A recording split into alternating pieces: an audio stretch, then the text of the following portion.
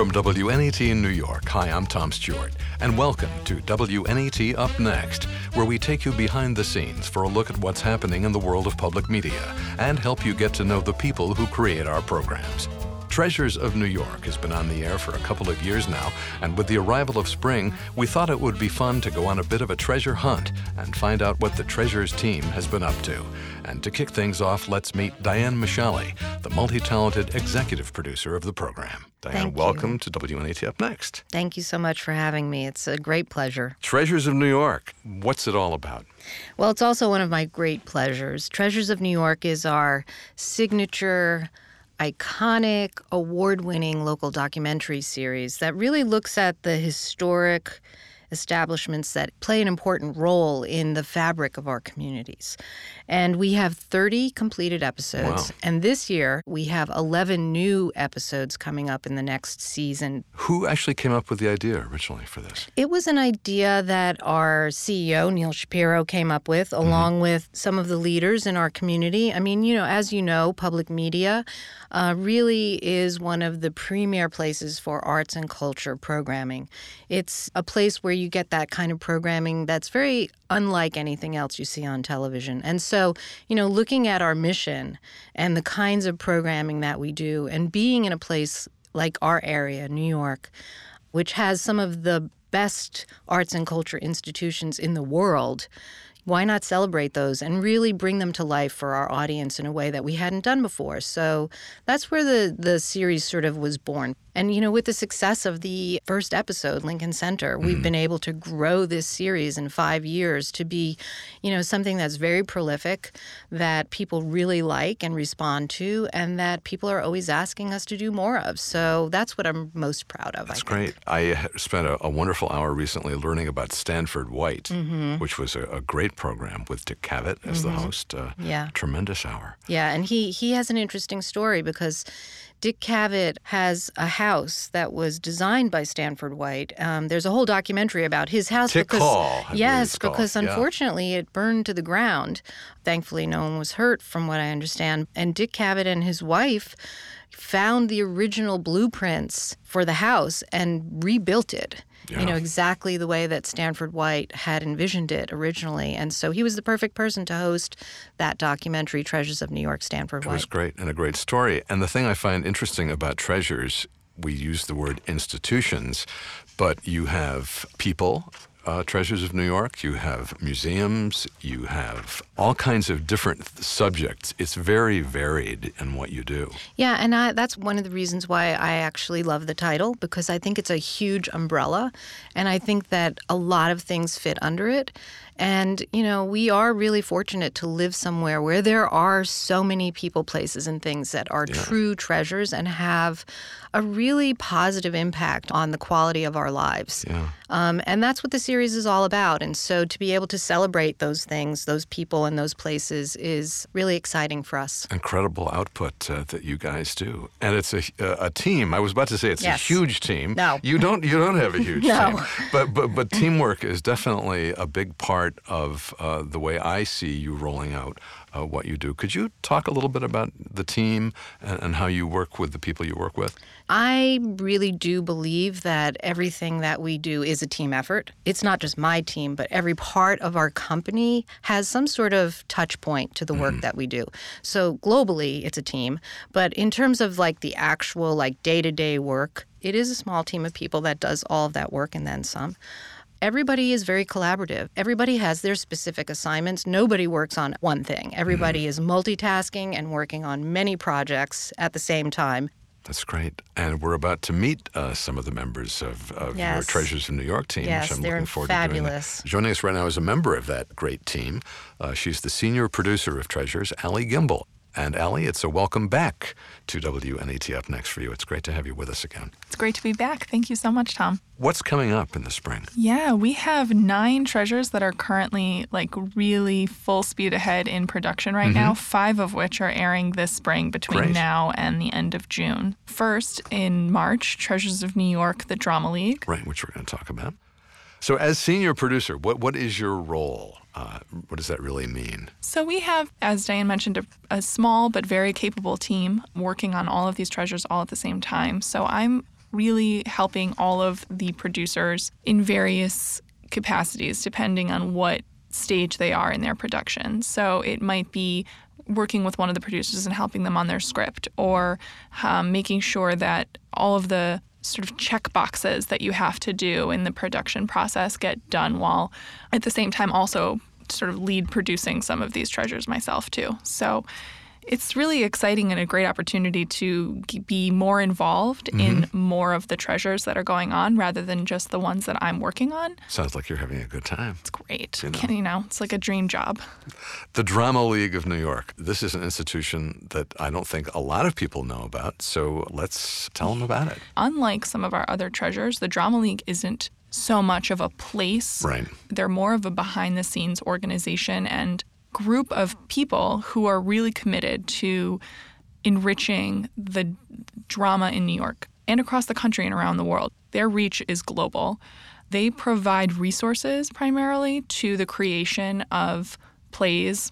They also celebrate drama and have the oldest theatrical honors in America, which I had no idea. When I think of theater honors, I think of the Tonys or the Drama Desk Awards, but the Drama League Awards are actually the first theater awards in the country and are the only theatrical awards that are voted on by the entire theater community. So this is off-Broadway, on-Broadway, regional theater, everything. Yes, and it's very unique.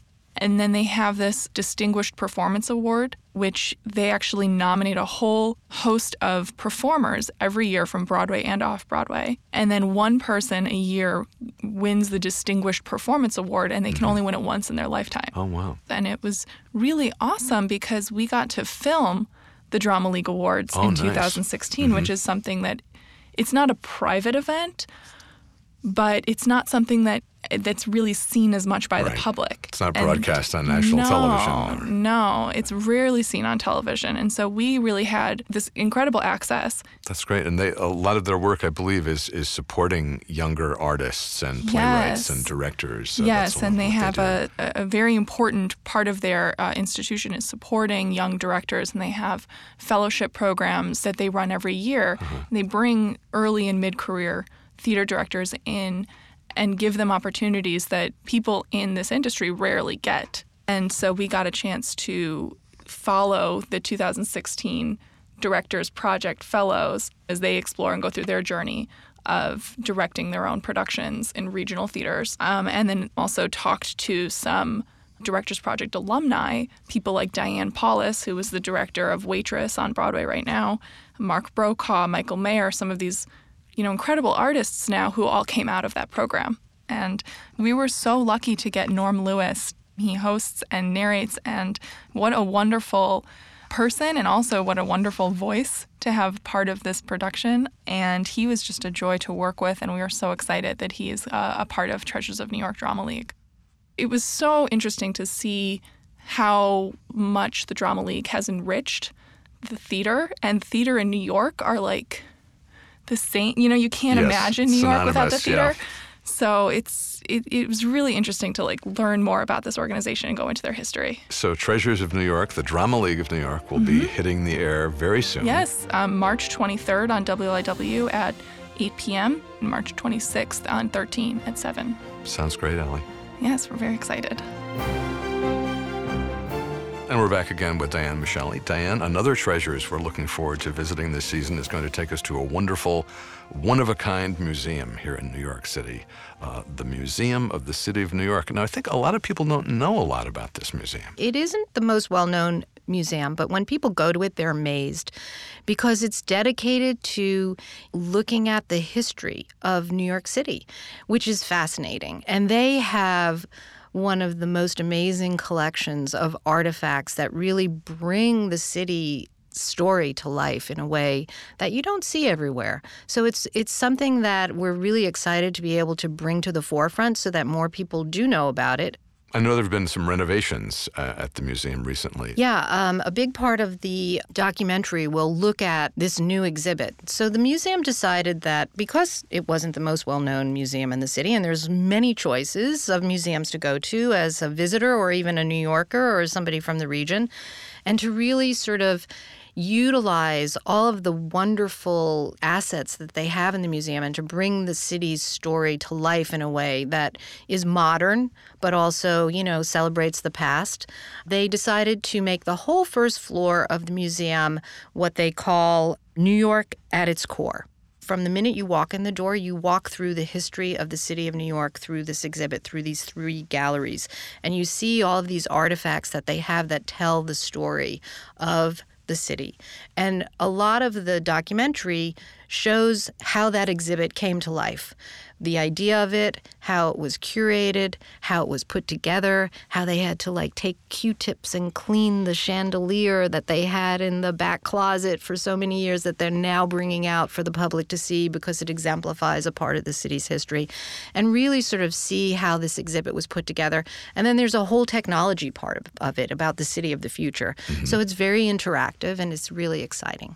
And any specific challenges that you had in telling this story? The challenge of telling all of these stories is really capturing the essence of the story in a half hour or an hour, which seems like a lot of time, but it's really not. I mean, and you want to be able to make sure that you are capturing, the history of the institution, and in this case, the history of the city, in a sense. In a half hour. In a half hour. So that's the real challenge, is the storytelling, and to really sort of be able to exemplify the institution or the person or place that we're talking about. Now, I know that the air date is available. Do we actually have an air date? Yes, we do. Treasures of New York Museum of the City of New York will be airing on Thursday, May 4th at 8 o'clock on WLIW, and Sunday, May 7th at 7 p.m. on 13. And those are the regularly scheduled time periods on WLIW and 13 for Treasures of New York. That's wonderful. One more question. Yes. We are in the tri-state area, New York, New Jersey, Connecticut. Treasures of New York is not a New Jersey series, but I understand there is going to be a Treasures of New Jersey. Yes, we are doing our first Treasure of New Jersey. Hopefully it won't be the last, and hopefully it will be as successful as our Treasures of New York series in, building off of the first one. The first one is on the FDU Florham campus, Fairleigh Dickinson University Florham campus in Morris County, New Jersey. And the campus is 178 acres, and part of it is a former country estate of socialites Florence Vanderbilt and Hamilton Twombly.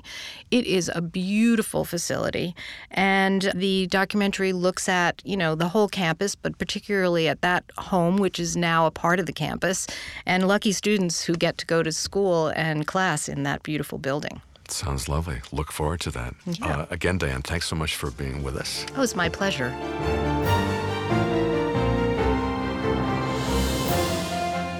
And of course, there's no shortage of performing arts here in the New York area, but Staten Island sometimes, I think, gets a little overlooked. But there's a great theater there.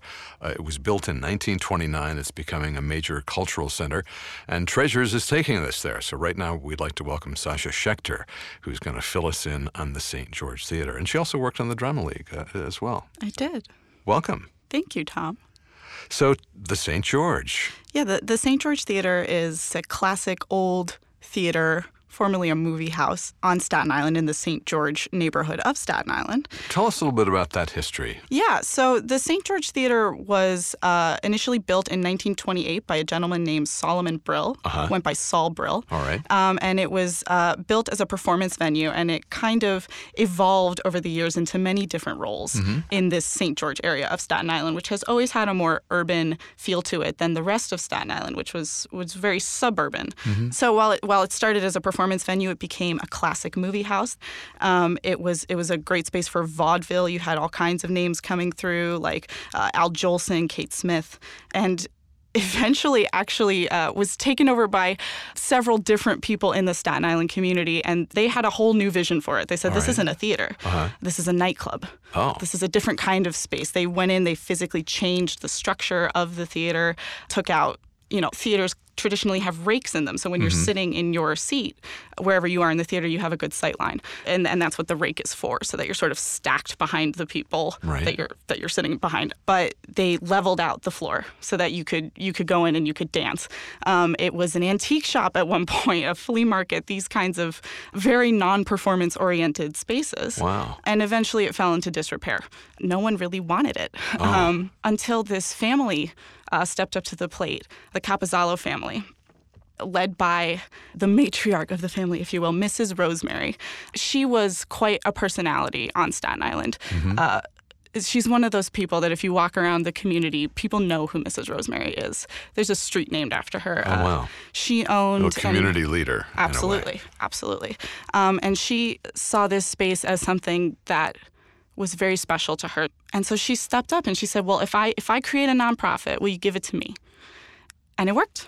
Mrs. Rosemary and her 3 daughters decided to take this under their wing, and they were going to bring the theater back. So they went in, these 4 incredibly strong, brave, bold women. Amazing. And for a while, they were, setting out their own folding chairs, because there were no, if you think of a theater, a classic, beautiful theater, you think of red velvet seats, plush seats. And that was the vision for it when it was built in the 20s. But they didn't have that anymore. Yeah, so that all got taken away. Exactly. It was gone. So they would set out folding chairs for a while, and slowly but surely, they fundraised. They had a little bit of help from their local officials, and they got the theater back on its feet. And today it is, once again, a thriving entertainment performance venue. That's a great story. And what do we see there? What kind of events go on there? It's a really diverse community space as well as a performance venue. So you have big names coming in like Tony Bennett, who's been a wonderful supporter of that theater. One of the visions that Mrs. Rosemary and her daughters had for this theater was that it would be a space for the community on Staten Island, and certainly for the community in St. George. So while you have Tony Bennett performing his classics for the local community who now does not have to travel to Manhattan to see world-class talent, you also have community events like their Christmas show. When I say Christmas show, you think Radio City, right? Sure. Right, so you think of the Rockettes. So in St. George, you have the Richmondettes. Okay. And they do a community show which is performed by hundreds of volunteer performers, volunteer artists, musicians. And they put this show on. It serves as a fundraiser for the theater, but it's a way for the community to come together during the holidays. Sounds delightful. Yeah. Is there high kicking? Is there a chorus of high kicking? There is. Richmondettes? There is. I encourage you to go see it sometime. Maybe next year. It's great. So you've been out there filming. Tell me what that's been like as a filmmaker. It's been really incredible. I think one of the privileges that filmmakers who work at WNET get is you're not just, going to a set, getting your shot and going home. It's really about understanding the community that you're entering. So Staten Island particularly, you mentioned, sometimes it's the forgotten borough. There's a very strong sense of community on Staten Island that's different from the rest of New York City, I think. It's a privilege to capture, understand, and elevate community voices. I think that's what public media offers that's unique from other media outlets. I think we're preserving community history. We're telling our community's stories. And it's so special to do that. That's great. Sasha, thanks so much for being with us. It's a great story. Thank you, Tom.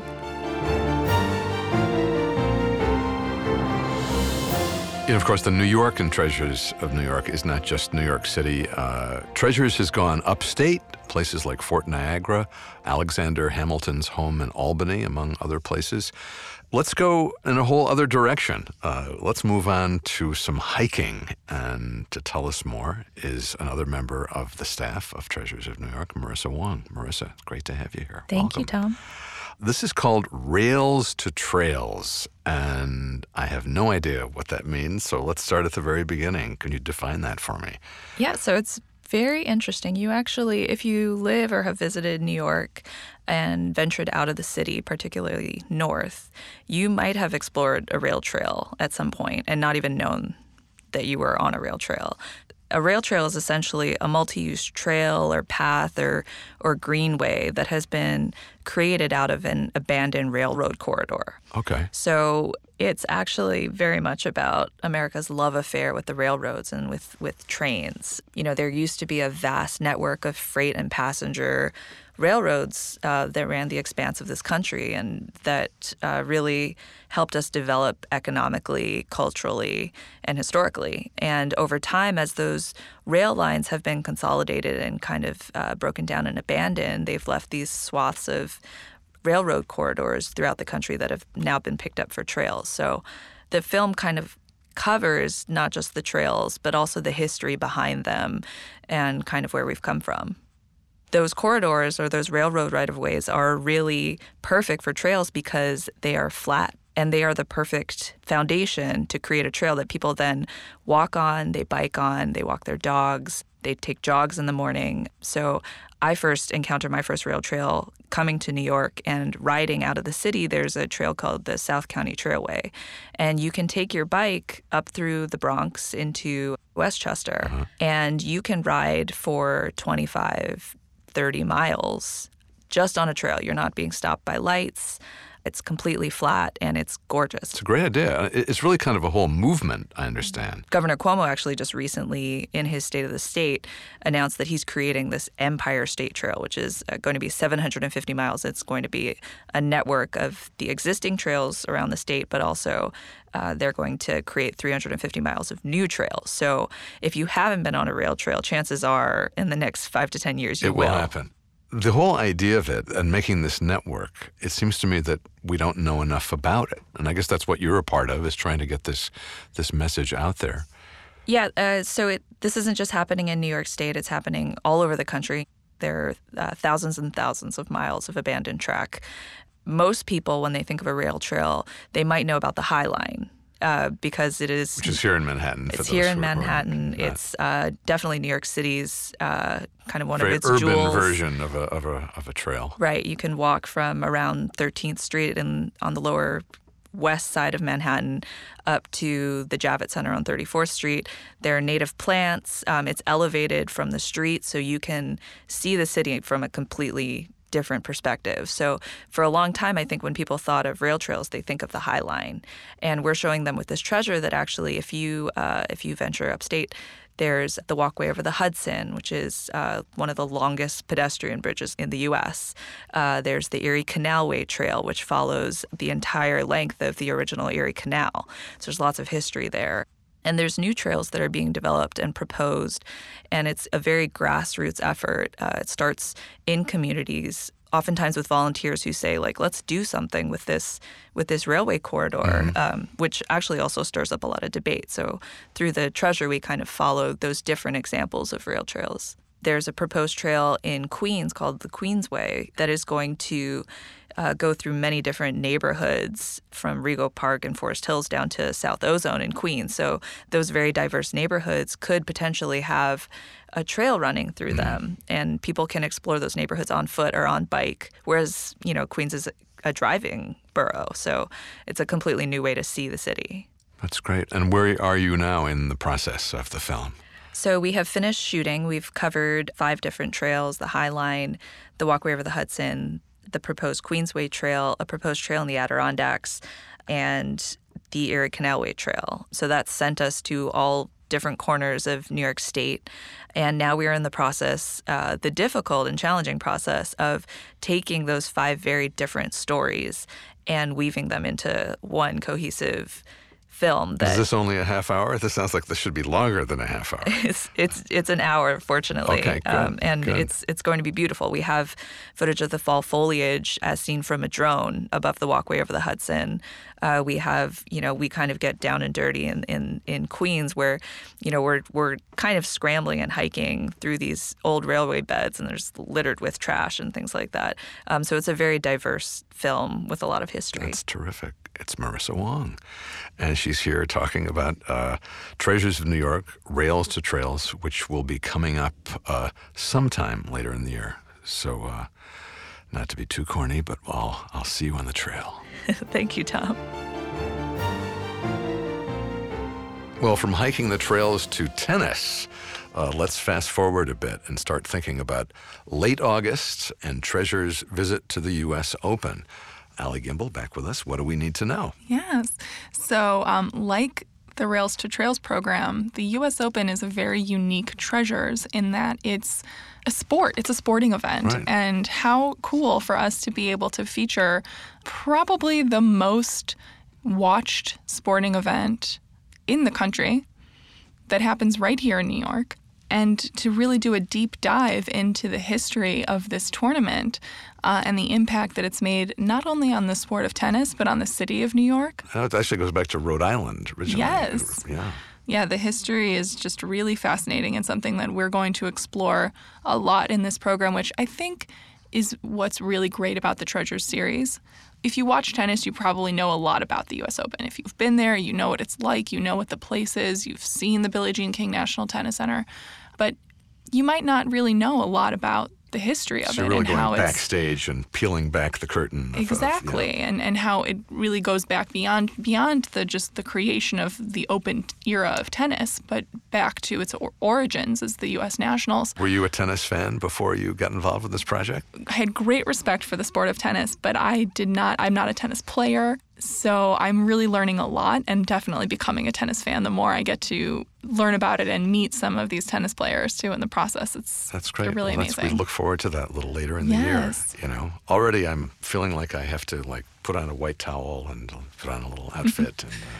Yeah. I always liked the people who catch the ball boys, the ball girls, We actually did interview some ball boys in the 2016 Open. Yeah, so we're going to be highlighting some of that activity as well. Again, with Treasures, we get to show you some of the stories that are really behind the scenes, and even from going up into the roof of the new Arthur Ashe Stadium, which just was unveiled last summer. So some really exciting points of view. Here at WNET Up Next, we're in New York. We're talking about Treasures of New York. But if I live in Duluth, for example, can I watch Treasures of New York? Absolutely. And where do I find it? Absolutely. If you go on our website, wliw.org/treasures or 13.org/treasures, that will take you to our Treasures of New York website, where all of our treasures are available for streaming online in perpetuity, usually. Terrific. Do you have a short list of treasures that, if the stars align correctly, that you would personally like to see done? If you could say in that my out loud. dreams, I would really love to do a Treasures on the New York City subway system. I just think that is such a fascinating story, and I love infrastructure, so I think that would be really great. And I would love to see, I'm kind of an amateur food aficionado, and I would love to see some treasures that focus on some of New York City's food history. Wow, that's another whole series. It could be a whole series. Allie, it's been great to have you here, and we also like to thank Diane Michalli, Sasha Schechter, and Marissa Wong from the Treasures team for sharing their stories with us today. Well, that's it for now here on WNET Up Next. We thank you for listening, and please join us again soon. We'd love you to share your questions and comments with us at upnext@WNET.org, and we do hope you become a subscriber. WNET Up Next is a presentation of the Design and On-Air Promotion Department of WNET New York. I'm Tom Stewart.